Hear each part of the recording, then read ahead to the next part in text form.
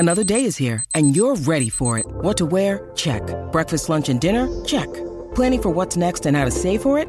That's where Bank of America can help. For your financial to-dos, Bank of America has experts ready to help get you closer to your goals. Get started at one of our local financial centers or 24/7 in our mobile banking app. Find a location near you at bankofamerica.com/talktous. What would you like the power to do? Mobile banking requires downloading the app and is only available for select devices. Message and data rates may apply. Bank of America N.A., member FDIC. Welcome to Story Smack. This is Story Smack. Welcome to episode 66 of Story Smack, a podcast about stories and storytellers in the world of pop culture. My name is A.B. Sigler, audiobook narrator and founding partner at Empty Set Entertainment. And my name is Scott Sigler, #1 New York Times best-selling novelist. And if you try to run, I got 6 little friends that can run faster than you can, which is such a cheesy line, but it's just in his hands, it was excellent. And back with us again today is Empty Set movie maven Rob Otto. Woohoo! Rob, how goes? Hey, Rob. Hey, did you say this is Story Smack number 666? Because Yes. For these satanic bloodsuckers, that just works perfectly. Yeah, I actually tried. Absolutely. Yes, it's. We're going to go ahead and call it episode 66.6. That works too. Okay, so we are rolling along. I think we are. That was me. That's Oh, okay. okay. We are talking about From Dusk Till Dawn. From Dusk Till Dawn. Do I love this movie so much? We are going to talk about it. It came out in 1996. Mm-hmm. And as usual, I was hoping that you could give us your movie announcer trailer Absolutely. man voice. Boy, 1996 is a long time ago. I was 7 when this movie I mean, came you out. were not. Here goes the movie voice. On the run from a bank robbery that left several police officers dead, Seth Gecko, played by George Clooney, and his paranoid loose cannon brother, Richard, played by Quentin Tarantino, hightail it to the Mexican border. Kidnapping preacher Jacob Fuller, played by Harvey Keitel, and his kids, the criminals sneak across the border in the family's RV and hole up in a topless bar. Unfortunately, the bar also happens to be home base for a gang of vampires, and the brothers and their hostages have to fight their way out. It does. It's a crazy show. It's a batshit crazy movie. I don't know if Richard's here. Richard finds me $1 every time I swear. But hey, why don't you tell us about the financials? I love the financials part. It's one of my favorite parts going over the movies, is saying what's a hit, what's not a hit, what becomes a cult classic, wasn't there. So how did this movie do with the bank?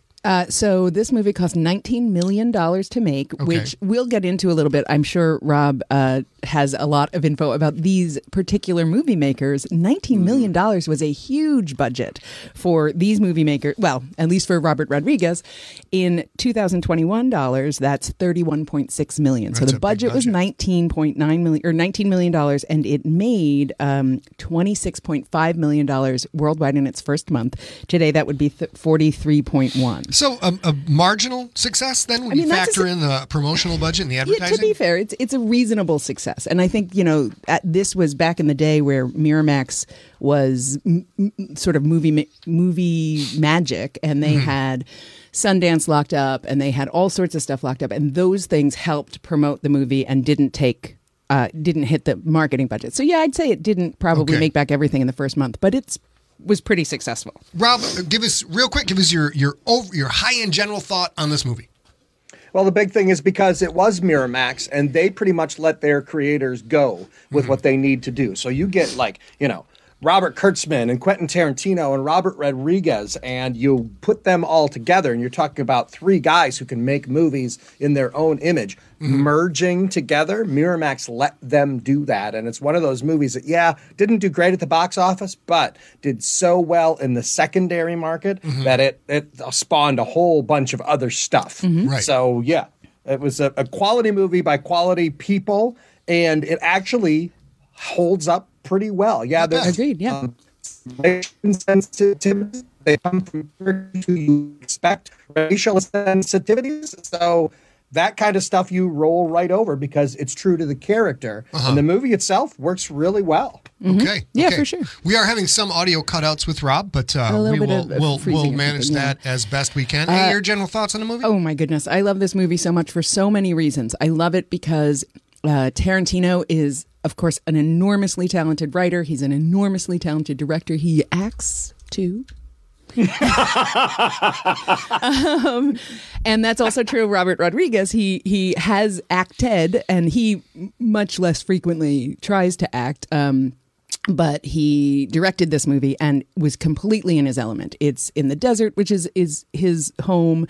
It's a horror show, which is his home. All of that stuff. I love it so much. And I love so many smart decisions that they made because they could, right? They were industry darlings at a time that, you know, that meant the rough and tumble guys, not the Kardashians, right? So to be an industry darling today, you're shiny and an influencer. Back then, you bucked the system from within the system. And I think this movie does that really, really well, and I love it. I also like this movie, and one of my favorite things about this movie, next to Salma Hayek, of course, is what's your favorite two things in this movie?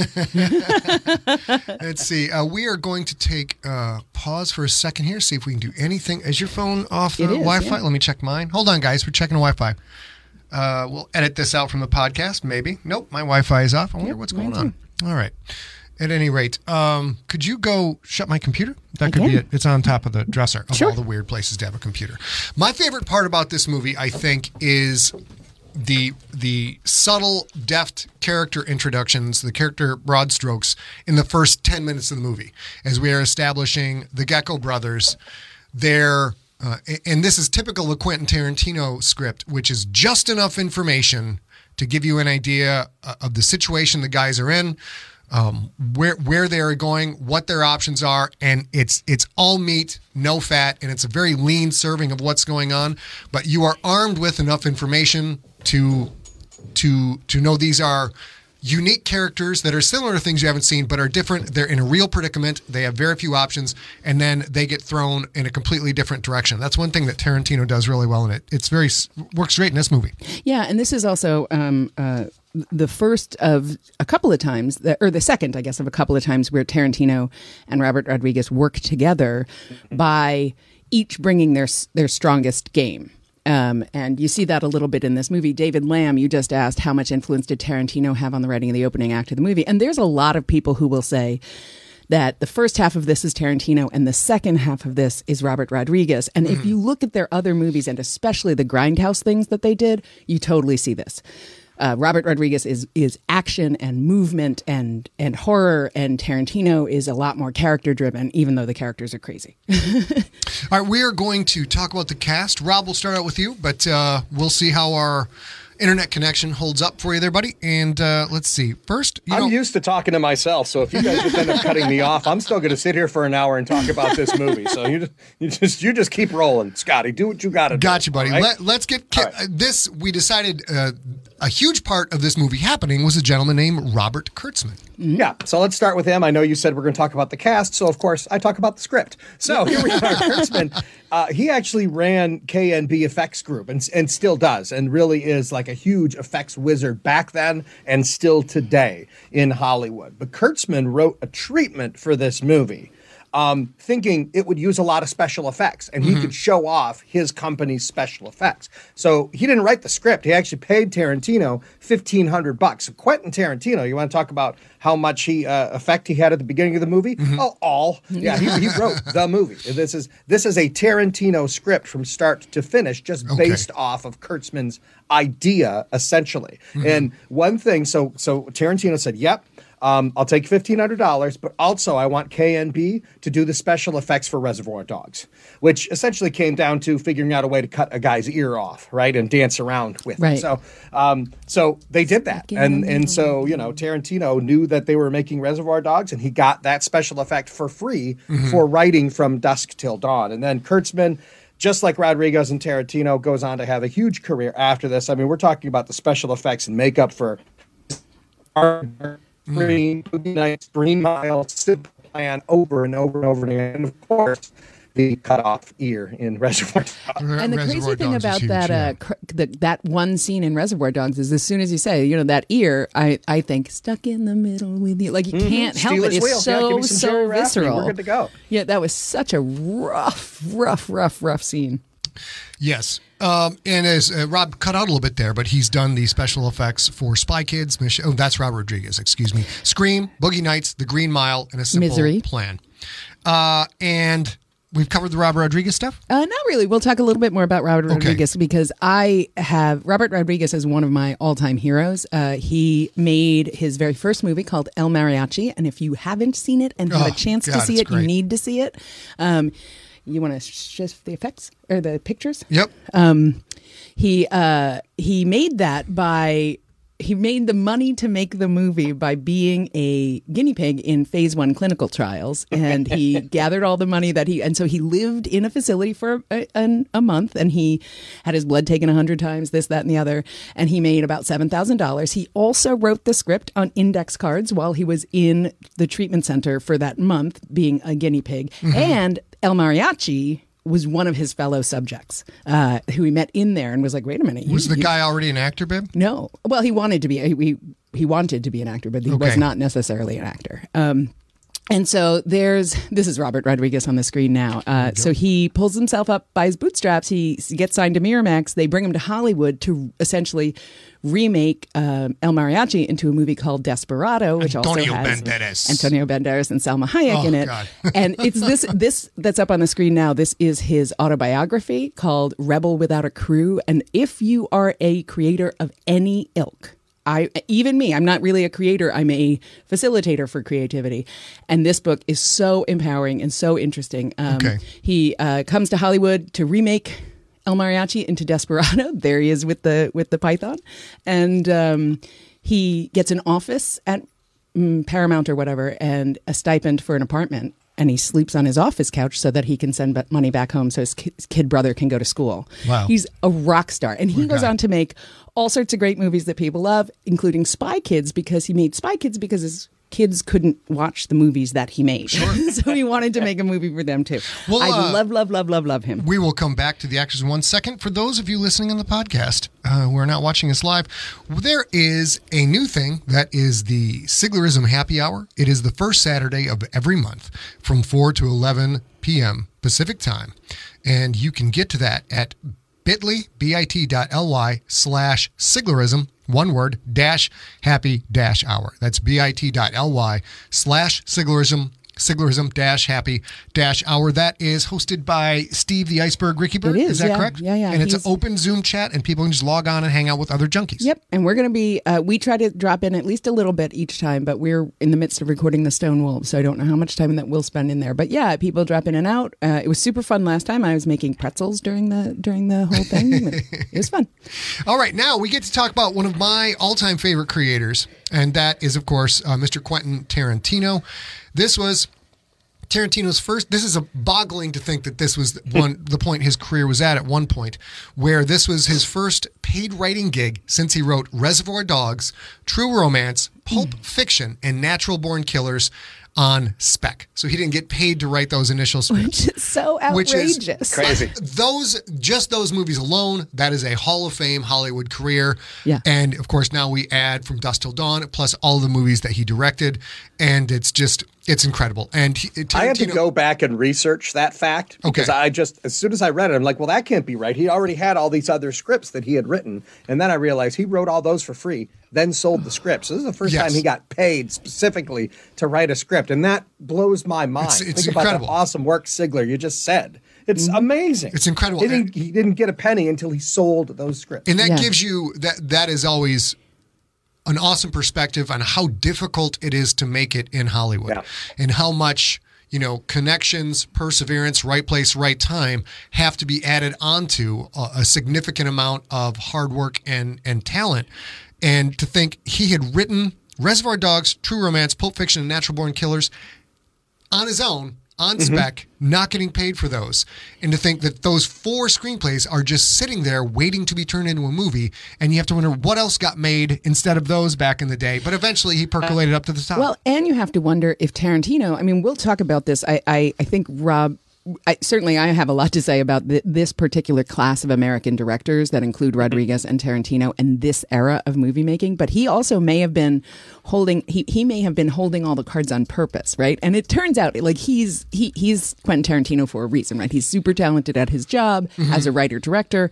That said, he may have been holding on to those so that he would have control over how the movies are. You may have passed. You're right. But you have to do that only if you have one, a way to pay the rent, and two, the actual like knowledge that you're that good of a you're gonna make it, or you have to believe that about yourself. And I don't know how anybody does that through 4 whole screenplays and they just sit on the shelf. I don't know how you do that, but he did it, and I'm glad. Now, Rob, this will be it's shocking for me to think about this, and it'd be shocking for people when they realize how old 25-year-old movie. This was the movie that made George Clooney a movie star. Is this his first big movie? Yeah, it really was. Movie. He'd done plenty of starring ER at the time, which is how he met Tarantino. Tarantino directed an episode of ER and then thought, well, he might be pretty good in one of my movies. Never expected him to be, the big star. So, but he was by far not the first choice of anybody. I mean, they looked to play Seth Gecko, Antonio Banderas, Steve Buscemi, Michael Madsen, Tim Roth, John Travolta, Christopher Walken, Jeff Goldblum, James Wood, Robert De Niro. They wanted to play Seth Gecko, right? But almost all of them just had other conflicts going on, right? And you saw, it's funny, a bunch of those end up appearing in Rodriguez movies. All right, Rob, we are getting, for the first time ever in Story Smack, we're getting a lot of internet interference coming from your end. Yeah, so I'll finish this up, but yeah, we heard you say Buscemi, Madsen, Roth, Travolta, Walken, Jeff Goldblum, James Wood, Robert De Niro. They all passed because of scheduling conflicts. The only one to outright decline the role was Travolta because he had no interest in doing a vampire movie. He was doing Pulp Fiction. He did Pulp. Yeah. He went on to do Pulp Fiction. But he did get his wife Kelly Preston. Oh yeah. He gets money out of this movie. Kelly Preston was the newscaster host. Yeah, and Clooney had, and this is Tarantino style, which I have copped thousands of times in my own work, which is setting up a particular cadence for a pop culture or slang phrase, something to give a character a little bit of zhuzh, if you will. Sure. And in this one, it was Clooney's catchphrase was, "Okay, Xers, let's go Xing." For example, okay, Ramblers, let's get rambling. Okay, hard drinkers, let's drink hard. And okay, vampire killers, let's kill vampires. And from a writing perspective, that just creates, it's called repetitive structure. It creates a bed of familiarity for a character, for a situation. And you either have one character repeat those things, or you have other characters mimic it as kind of a subtle way to say these characters are becoming closer and bonding together. Yep, for sure. And that's one of the and one of the things you see on the screen right now, you see this picture of go back to the Gecko. Yeah, Clooney as Seth Gecko. And this, if you think about it and you watched TV back in the day, you remember him from you take the good, you take the bad, you take them. Facts of Life. Facts of Life, thank you, yeah. And he kind of had this sort of John Stamos-y, like big long mullet and all this other stuff. And then he shows up in a movie. And he'd also been on ER and he was dreamy and all that other stuff. But he shows up kind of greasy and rough and tumble and dirty, and that, oh my goodness, neck tattoo, come on now. Lord, let's talk about that neck tattoo. And he's completely in the part, and he does this beautiful thing where the physicality of him is so different than the physicality of George Clooney, but Seth Gecko has a lot of Clooney in him. There are ad libs that are that Seth Gecko says that are George Clooney ad libs. The tenacity with which he loves his brother, Seth Gecko loves his brother and puts up with his brother, is something that George Clooney had talked about having had a relationship like that in his life. And so he goes from that mulleted kid on The Facts of Life to this guy by transition. I mean, I know he's got a long and storied career. This is an Ocean's 11 shot, but his first foray into the movies is the natural charm, right? I mean, sure. He's the bad guy. He's a killer. He has his own rules, but when he has to and yet you like him. We're losing Rob again. We got Rob. Rob's gonna check and see maybe there's a window open or something like that on the computer. Yeah. Okay, interneters. I'm gonna go check my internet. This is why we have to have Rob talking. He manages to tie it all together. And I think watching this, I'll just say this about Clooney in this: the first 10 minutes of the movie, where he's in the movie, watching his interplay with Quentin Tarantino is so good because you watch Clooney desperately wanting to believe that his brother is telling the truth, knowing his brother is not because he's seen this 1,000 times, and knowing his brother probably believes the crap that he's saying. It's Clooney just with his face communicates so much in that scene. It's great. Right. And this is one of the powerful things about having George Clooney in this role is he's, like Robbie said, like a total natural charm that he brings to each one of his roles. And you've seen it 100 times. You've seen it with him on the red carpet even. He's a graceful, gracious gentleman kind of thing. Mm-hmm. And so was Seth Gecko, even though Seth had no illusions about himself. Seth was an absolutely evil man, and he knew it. Mm-hmm. And so I think that he does that really, really well. In the climate-ravaged world of 2072, the city of Pura stands as a miraculous green haven. Pura is a geoengineered paradise that protects its fortunate residents from the global catastrophes of heat domes, fires, floods, and droughts. In a time when the world outside is unsafe, it's vital for Pura's existence that people rally behind the purpose of the city, and Demetria Lopez, head of the city's public relations, tirelessly promotes its idyllic image. But when she stumbles on a dark secret that, if exposed, would be the downfall of Pura's existence, she must decide who and what she's willing to protect. From Wondery, the makers of Academy and Dr. Death, The Last City stars actors Ray Seahorn, Jeannie Tirado, and Maury Sterling. Follow The Last City on the Wondery app or wherever you get your podcasts.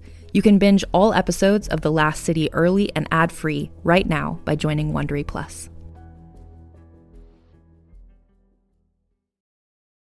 Hey there, it's Rachel Ballinger, and I am thrilled to invite you to Rachel Uncensored, my podcast where I get real with my friends and celebrity guests, where we talk about all sorts of topics. From personal stories to hot-button issues, we cover it all. New episodes drop every Wednesday, so make sure you tune in on Apple Podcasts, Spotify, or wherever you listen to podcasts. Trust me, you won't want to miss out on the fun and candid conversations we have here on Rachel Uncensored. So they got Tarantino, they got Clooney, and they get Harvey Keitel. Oh, and Harvey Keitel. I mean, we could talk forever about Harvey Keitel and the long and storied career that he has had. But this particular one, he sort of plays against type. He's a preacher who's lost his faith and lost his wife, and that's how he lost his faith. And he takes his children, and he's sort of just going to try and start over. Mm-hmm. But normally Keitel plays, and he's quite famous for working with brand new directors, which is how he gets into this movie. Is he wants to work with Tarantino because Tarantino is new and fresh, and he wants to do that. He's done that a lot in his career. He did it with Scorsese as well. Mm-hmm. He studied at he as an actor studied with the Actors Studio with Lee Strasberg, which is amazing to me. Stella Adler and Lee Strasberg. Because he's old enough. He's 80 something. Yeah, now. If you guys listening to the podcast, we have a picture of him up here in his current age.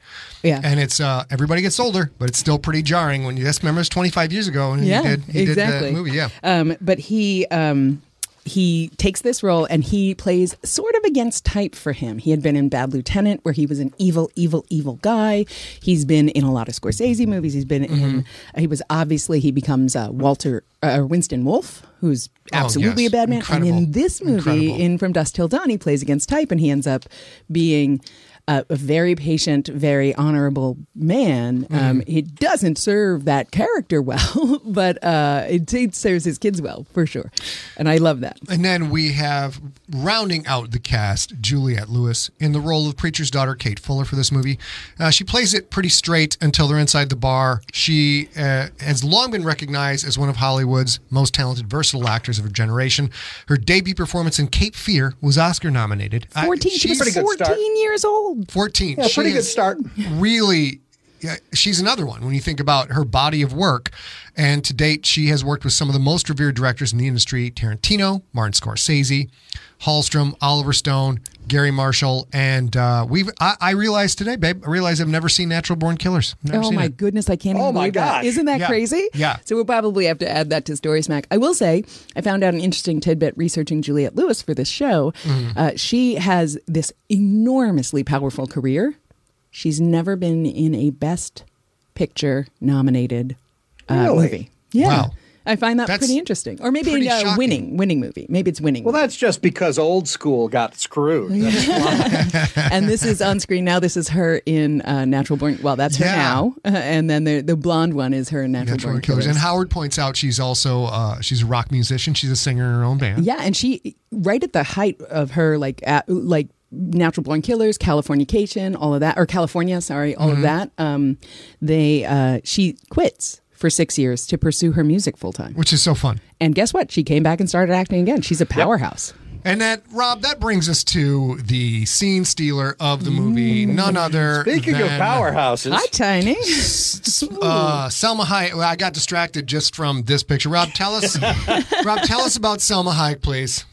well, all you need to know is that her costume fitting didn't take very long. So Salma Hayek is the lead temptress, vampire stripper queen, kind of, right? And Scott's right. When she hits the screen, she does this dance with this giant, like 11-foot snake wearing next to nothing, just golden, curvy, glorious, wonderful. We had Rob rocking there. Dang it, we just lost Rob. Sorry, Rob. We'll finish up. Gone, or am I just mostly You're gone? kind of in this. You're kind of all of a sudden you're auto tuning. You're like a Backstreet Boy in here. But Rob has I think Rob's pointed out Selma has a fear of snakes. Mm-hmm. Did she, Rob? She tried to talk Tarantino. Let me try up? to get this out, Scott. I'll Okay. do it quickly. So, Go. fear of snakes. Almost didn't get the part until they told her that Madonna would get it if she couldn't dance with the snake. Okay. So she went to a therapist and a hypnotist. What? For months Uh-huh.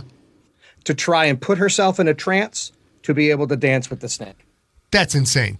Wait. That's And she did it. And she did it. Yep. She did it. How much prep for the dance itself did she have to do? There was no choreographer. Basically, Rodriguez said, just go to the music. And I so mean- that whole dance you see with her, like unscripted. And that's why she interacts with the snake so well. You know, it climbs through her hair and then she lets it wrap around her hand and she kind of sticks her hand out. She's improvising that entire dance, out. you know, until they get to the part where she whiskey. I think Rob's saying probably you have to put with the foot, the part with the foot in the mouth. Pouring the whiskey in that had to be- you had Tarantino's to set mouth. up Yeah, cameras for yeah, that. of course. Right. Okay. But then, let's give her credit. I don't know if you're still hearing me. If you get this. She stood on one leg and lifted her own leg over, licked whiskey off her thigh, all by standing on one leg. And I kept looking around to see who was holding her hand or holding her up. No, she did that all on her own. Yep. Wow. Which you'd think she'd be kind of top heavy. No, it worked. Well, So one of the things that I find interesting as the one person here who's probably one host who has worn the most high heels is the first thing that I looked at when I first saw this movie when she came out after the snake and the boobs. Come on, was if she was wearing shoes. Because I did when I was 19, I actually did walk on a bar and pour tequila shots as part of my job, and the only way I would ever do that is in absolutely flat shoes, and she wasn't wearing any shoes at all. She was like, you know what, I'll do this, and she had, of course, she would have had to manage the shoe for the whiskey pour, but. Smart. If she was going to trance herself and she had to pour the whiskey, great. she was like, look, okay, great. I'll do the snake, but I'm not wearing flipping shoes. just one really incredible scene, incredible talent at work there with all the things she had to overcome for that. Now, Rob, what we're going to do is, as we continue, we're going to try and manage bit traffic on the fly. So talk a little bit slower and take a pause between sentences because it's kind of building up with your connection and then cutting off. We'll see if that works. If not, we'll just boot your ass and we'll figure it out for next week. Robbie and I were talking. Okay. Robbie and I were talking earlier, so I can jump in if I need to. We were going to move into sort of talking about, and I mentioned this at the top of the hour, this particular time in American movie making includes this class of what film loves to call auteurs. And I do think this class belongs there. And they're very, at the time, they're very Miramax driven, which is fine. There's Allison Anders, who was super powerful and a female director. There's obviously Robert Rodriguez. There's Quentin Tarantino. There's Kevin Smith. There's a whole bunch of folks, Alexandre Rockwell, who make these really powerful, very tiny movies, right? They're not Oliver Stone making JFK. They're making a story about a titty bar on the south side of the border that is full of vampires. That's a tiny movie when you think about its scope in American society, but they make powerful statements, you know? And I love them so much. And there's so many sort of interconnected stories of Tarantino and Rodriguez and that whole class. So Tarantino and Rodriguez, they met when they did Four Rooms. Okay. Which is a movie with essentially 4 separate tiny movies. And Antonio Banderas. Yes. That's and my they favorite each one. did one. That's how they met. But the cool thing, to A's point, is that they're from very different backgrounds. And yet their similarities in filmmaking made them friends immediately. Yep. For sure. And they just kept helping each other and working together, and eventually came together where they did, the Grindhouse movie, which is again 2 separate movies that kind of This movie was almost like a test case, right? Because this is really, first half is a Tarantino crime movie, and the second half is a Rodriguez horror movie. Right. And just in case that cut out a little bit, so just in case anybody didn't hear that, we talked about this earlier too. The first half of this movie is absolutely a Tarantino crime movie, absolutely more akin to Pulp Fiction than it is to Sin City. And the second half is absolutely a Robert Rodriguez horror film. Yep. And I think it works really well, and I think that their collaboration is a really wonderful thing because they work over and over again with the same actors, the same DPs, the same crew, the same movie makeup people. They do all of this because the more you know. And if it's working, why mess with it? And they made all these beautiful things. Howard, Gas Food Lodging is an amazing movie. Is an Allison Anders movie for sure. Yeah. Yeah. And All right, so Scotty, if the audio is going to be a problem, I should probably just go and let you guys finish. But I just want to get one thing in here. Get that point out. This is how Rodriguez stayed away from this being an NC-17 movie, because they were really beginning to crack down in the mid-90s. Okay. He made all the vampire blood green instead of red. Are you kidding? And that was enough for it to be fantasy blood instead of real blood. So you've got naked vampires running around. You've got Selma Hayek grinding it down with a snake, doing some foot oral action with There's one of the a huge actors. amount of violence. There is an enormous amount of violence. enormous amount Explosions. of explosions, violence, Rape, people getting murder. shot all over the place, and green blood was the thing that got him out of it. Well, because and that's actually pretty standard for the movie MPAA or whatever it is, Right. because they don't care too much about actual physical violence against human beings unless it's gory. And this movie has just a ton of people, a ton of great actors in various roles playing multiple parts. Tom Savini, who plays what? Should we let Robbie go? Oh, yeah. Head out, Rob. Thank you so much. All right. Enjoy the rest of the movie. Screw you guys. I'm going home. So let me. We're going to keep the. Let's Thank go you to the so much, main Rob. Camera. Bye. You guys listening to podcasts at home. We're going to send Rob, and we're having some slight problems here with the internet connection. So we'll go here, and I turn this off if I can find it. You want me to talk while you do this? Now that Rob's gone? Yeah. Black rectangle. No, we're good. We're good. Now here we go. So now, if you guys are listening to this at home, the podcast, if you're still listening after our troubles, we've got the chat window up right now. We do this live every other Saturday. We do it at 2 o'clock Pacific time, 5 p.m. Eastern time. And we interact with people watching it live who are in the chat room right now, talking things up. This movie, a lot of people playing different roles. Tom Savini plays Sex Machine. He's a legendary stuntman, and he is the special effects creator behind movies like Dawn of the Dead. And who else, babe? Well, so Tom Savini's a big one. Tom Saxon, who plays FBI Agent Chase, is an actor who appeared in Enter the Dragon and cop in A Nightmare on Elm Street. And Fred Williamson, and I love this one, who plays Frost, who was in many, many of the blaxploitation movies in the 70s. What's interesting about Fred Williamson is he had rules. He was a big star at the time. Okay. And he had 3 rules when selecting a movie role. 1 was he could not be killed in the movie. 2, he had to win any fight he was in. And 3, he always gets the girl at the end of the movie. And then he gets offered this role, and he broke every single one of his own rules because he wanted to be in this movie so bad. And he justified it by saying, "Well, I'm a vampire, so like I didn't die, and and I don't care about a girl if I'm a vampire." Right. And he did the movie anyway, which I love. And of course, as David pointed out in the chat room, Cheech Marin plays 3 characters: Mexican border guard, the strip club doorman, and the gangster Carlos. Yeah, and he becomes a vampire at the end. So there's also the potential that he. 4 roles. He only becomes a vampire. It doesn't do much there. But yeah, what's interesting about this is Cheech Marin is a big fan of Robert Rodriguez even back there because of El Mariachi. Yeah. And Robert Rodriguez is like a second cousin or something, or third cousin to Danny Trejo. So he ends up in the movie as well. And goes on to work with Robert Rodriguez and make Machete and Machete Kills and all of that stuff. Okay. But Cheech Marin also knows him and is like, yeah, no, I definitely want to be in this. And so he essentially is a chorus member. Back in the Greek play days, the chorus did a whole bunch of tiny little roles around the way. Things. Oh, that's great. And he does the same thing because he just couldn't not be in it.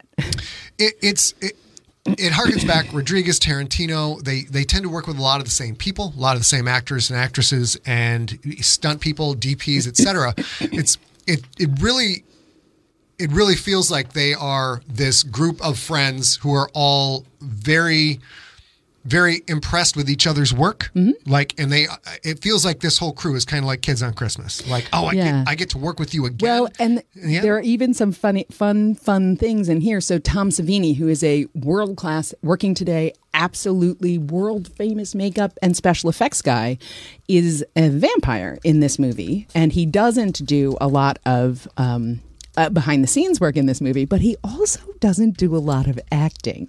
So during the scene... when the vampires come out, when the vampires become vampires, there's a big bar. If you haven't seen it, I don't know why you're watching, but a big bar scene, big bar fight, vampires versus humans, and Tom Savini, not an actor, actually throwing punches, including hitting George Clooney. I love that story so much. He must have waited for that. So he supposedly really hit George Clooney. He really hit everybody because he's not an actor. He's been at that point, he's been making movie special effects probably for 20 years. Okay. But he's not an actor. So he's like, sure, I can be in a bar fight. Shaboom. And like doesn't realize you're supposed to pull your punches. Oh my God. That must have been, the insurance people must have been fired up. And we've got other great bit characters in this. Michael Parks plays Sheriff Earl McGraw, which is, again, going to that first 10 minutes of the movie I talked about in the open of this, where you've got a character completely setting the stage for the whole rest of the movie, giving you all the backstory, doing it in a fun way. He ate some bad food. He's got the poops. He's just trying to shoot the crap with the guy, the drugstore or the convenience store clerk. Convenience store clerk, and he does this wonderful performance, this whole deadpan thing, and then boom, he's dead. He's out. That's all part of all that's Tarantino film. The first 10 minutes kind of sets everything up, and then here's our stage, and then we sort of start the movie. And Parks played in Kill Bill Volume 1, and he was also in Planet Terror. Which is part of the Grindhouse. Yes. Part of it, yeah. Also, there are a whole bunch of callbacks that you see over and over again. The big kahuna burgers that they eat in the hotel room at the beginning when he comes back with food for the bank clerk and his brother, or Seth comes back with that, and of course the bank clerk is now dead. They eat from a restaurant called Big Kahuna, which was in Quentin Tarantino's Pulp Fiction. Of course, that's a tasty burger. Yeah, and the Chongo beer is from the bar in Desperado.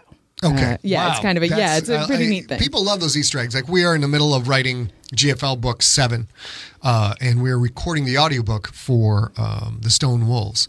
And both of those books, a huge part of the game, the fun interactive game I play with my work, is I'm going to throw in a lot of Easter eggs from previous books and see who catches it.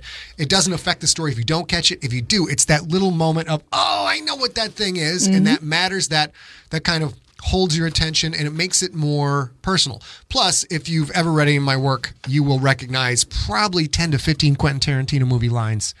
It worked as dialogue in every one of my books. Well, and we just had this happen, and this is why it's so wonderful and why it's super fun to watch a Tarantino Rodriguez collaboration or watch any of the movies that sort of are in that time frame, because you see this little interconnectivity that we as Sigler junkies love so much.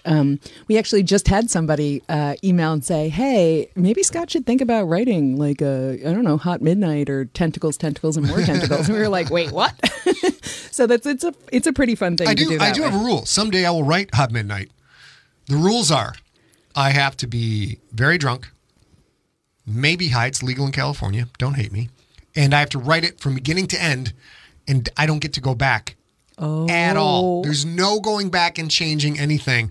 It's just going to be a stream. I'll give myself an outline. An outline's fine. Okay. But I will write it. Can we still edit it, though? Or yeah, it'll go through the normal editing process.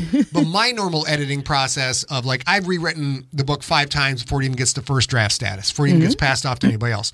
I think that'd be pretty fun. Wade's got fraternity brother of mine, Wade Stitt, has his 22-year-old son listening to Earthcore right now. Yeah. Neat. Sweet.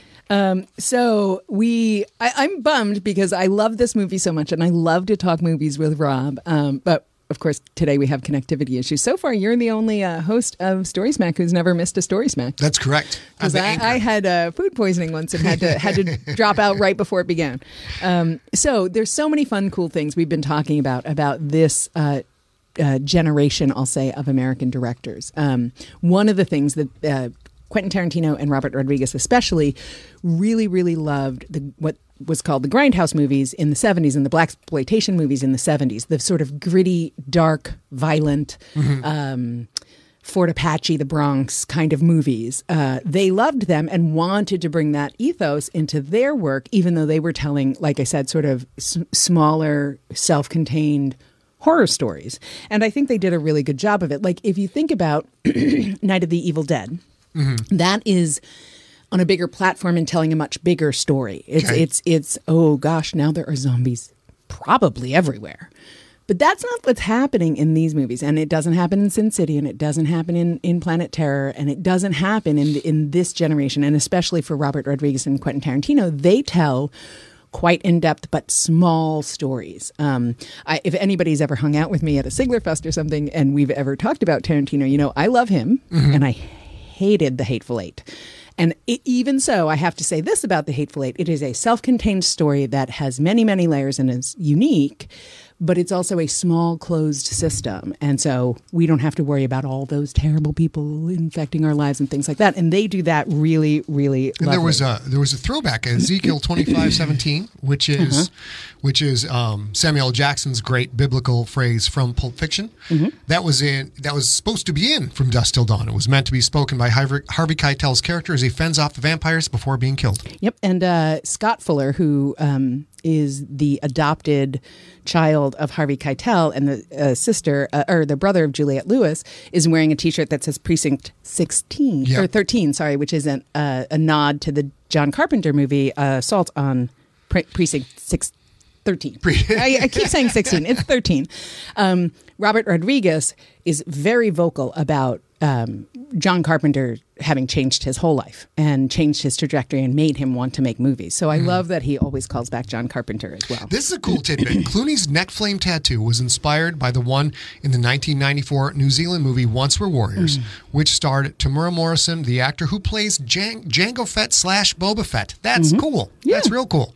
Yeah. And if you guys haven't seen that movie, Once Were Warriors, it's New Zealand. It's a Maori. It's beautiful. Watch that if you can, too.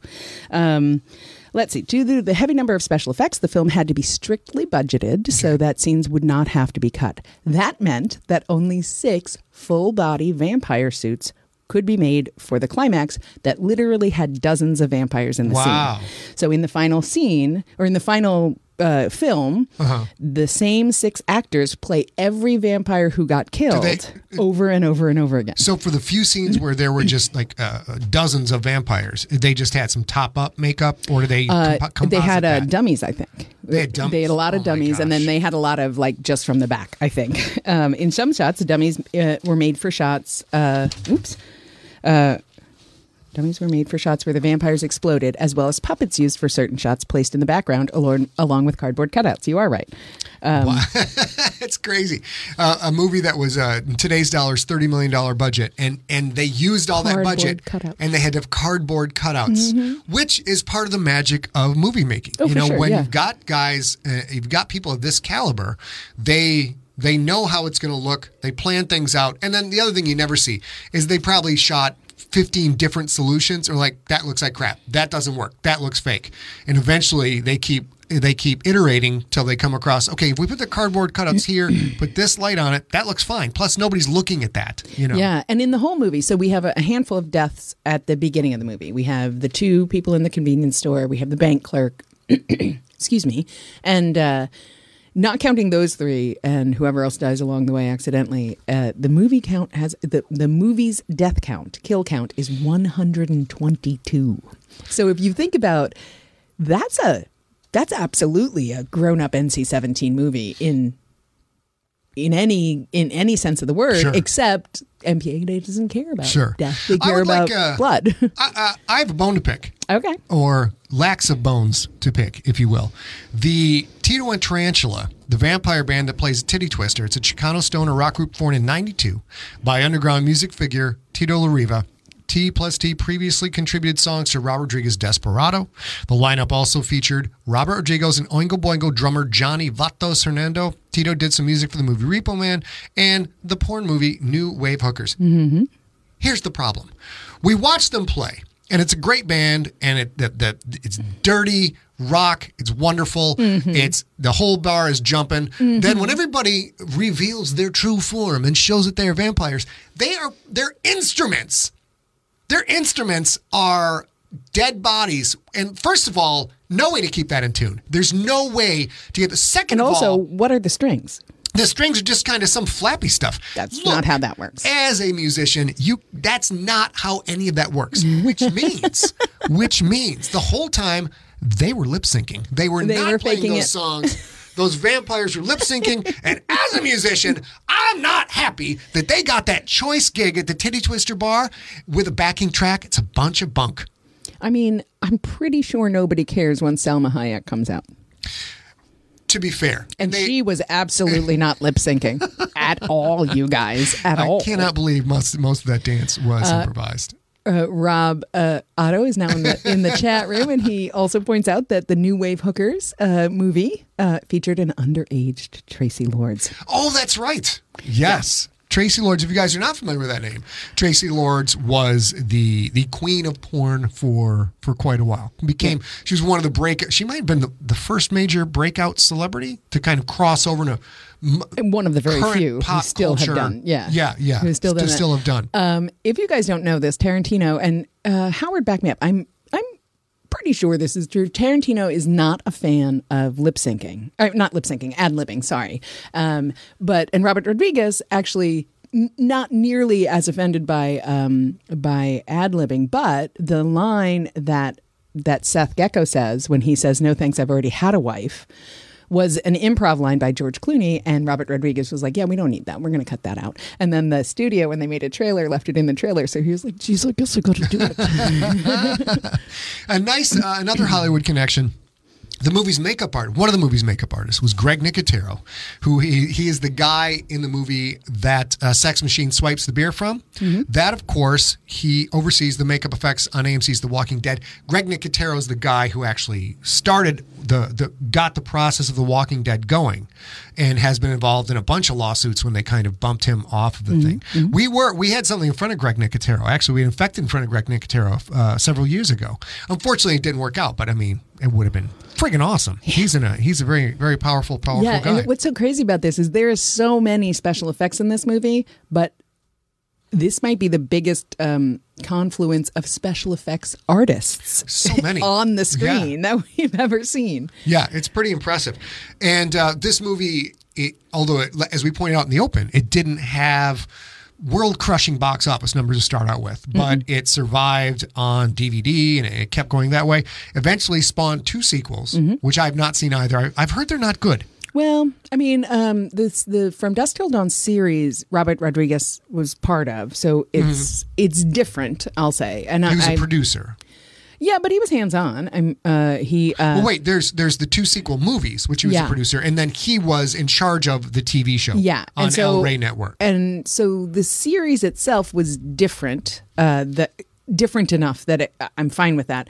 I was not a great big fan of the sequels at all. The sequels? I mean, they're not terrible, but they're not Rodriguez movies, for sure. Well, ladies and gentlemen, again, we apologize for the internet jumping up and biting Rob in the internet The cutest sack. movie maven we ever did see. He is the cutest movie maven we ever did see. But he had a little bit of trouble with the technology today. So if you have listened this far in the podcast, thank you for putting up with it. We hope you've enjoyed us chit-chatting about this awesome movie. And, baby, what do we got coming up next week? So, or next 2 weeks 2 weeks from now, Yep. we have yet another Miramax wonderkind. We're going to watch The Boondock Saints because it'll just be a few days after St. Patrick's Day. And The Boondock Saints was conceived, written, and directed by Troy Duffy. And if you have the time and the interest, it's a fascinating... I love the movie.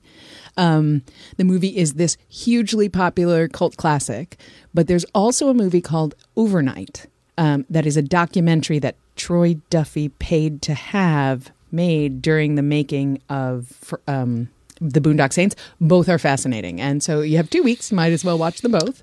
And we will be back on March 20th. And here's the lineup coming. So on March 20th, Boondock Saints. On April 3rd, Coming to America. We had planned to do Coming to America before they put out Coming to America 2, but they just changed their mind and they released it yesterday. So there you go. It's out. And then on 4/17, we're going to do the 10th anniversary of Thor. Most of the Marvel movies are pretty dang good. Thor is definitely in the top. And I haven't seen notch. it. You've never seen Thor? Nope. Or Okay, Ragnarok. Great. Ragnarok. It's Thor 2, I think, was not great. And then the Ragnarok one was fantastic. And on May the 1st, we're going to do Rogue One, one of, if not my favorite Star Wars movie. And we'll talk so much about how the people who wrote that were just immersed in the lore. We're making all these connections, same connections we were just talking about in the Rodriguez movie. And then 5/15, ladies and gentlemen, May 15th, we're going to be doing John Wick because John Wick 4 is out on May 20th. So going over that again, Never please join mess us with for a the good Boondock man's dog. Saints. Don't do that. Never mess with a good man's 2 dog. weeks on March 20th, Boondock Saints. A knows a ton about the Boondock Saints. It's very fun.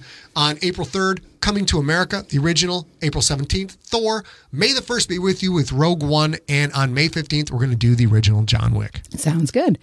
And I think that does it. Since we've already sadly lost our movie maven, I will tell you that this is it for episode 66.6 of Story Smack. You can find Scott and I online. Scott is at Scott Sigler on Twitter and at facebook.com/Scott Sigler and at twitch.tv/Scott Sigler and at youtube.com/Scott Sigler. That's right. I am at A Real Girl on Twitter and at a.real.girl on Instagram. I don't spend a ton of time on Twitter or Facebook, so if you need to reach me, just email me at info@emptyset.com. That'll work. You can find more about Story Smack at facebook.com/Story Smack. We don't have an actual webpage for the series. We just run it over Facebook. And I'll be honest, I do a terrible job at updating the information there. So if you just are watching, you can watch this every other week at the addresses I just mentioned, facebook.com/Scott Sigler, youtube.com/Scott Sigler, twitch.tv/Scott Sigler, and apparently LinkedIn now, but I'm not sure how that works. In addition to Story Smack, we do a once weekly live stream called Sigler in Place. It's every Wednesday at 6 p.m. Pacific time. We do it for just about an hour, and you can find it wherever you're watching this, and we hope you join us there too. And we release an unabridged episode of one of my books, serialized full-length novels. You can get them every Sunday via iTunes, Spotify, iHeart, and more. Just go to scottsigler.com/subscribe. Sign up with your favorite podcatcher. That's a phrase that the kids used to use back in the day. The podcatcher. Sign up with your favorite podcatcher and listen to this voice talk to you every gosh darn Sunday. It's great. Okay, so that is it for us. Please subscribe, follow us, hang out with us. What else are you doing? Not quite yet, unless you have a vaccine, not too much. So come on and join us. And until then, baby, we will talk to you all real soon.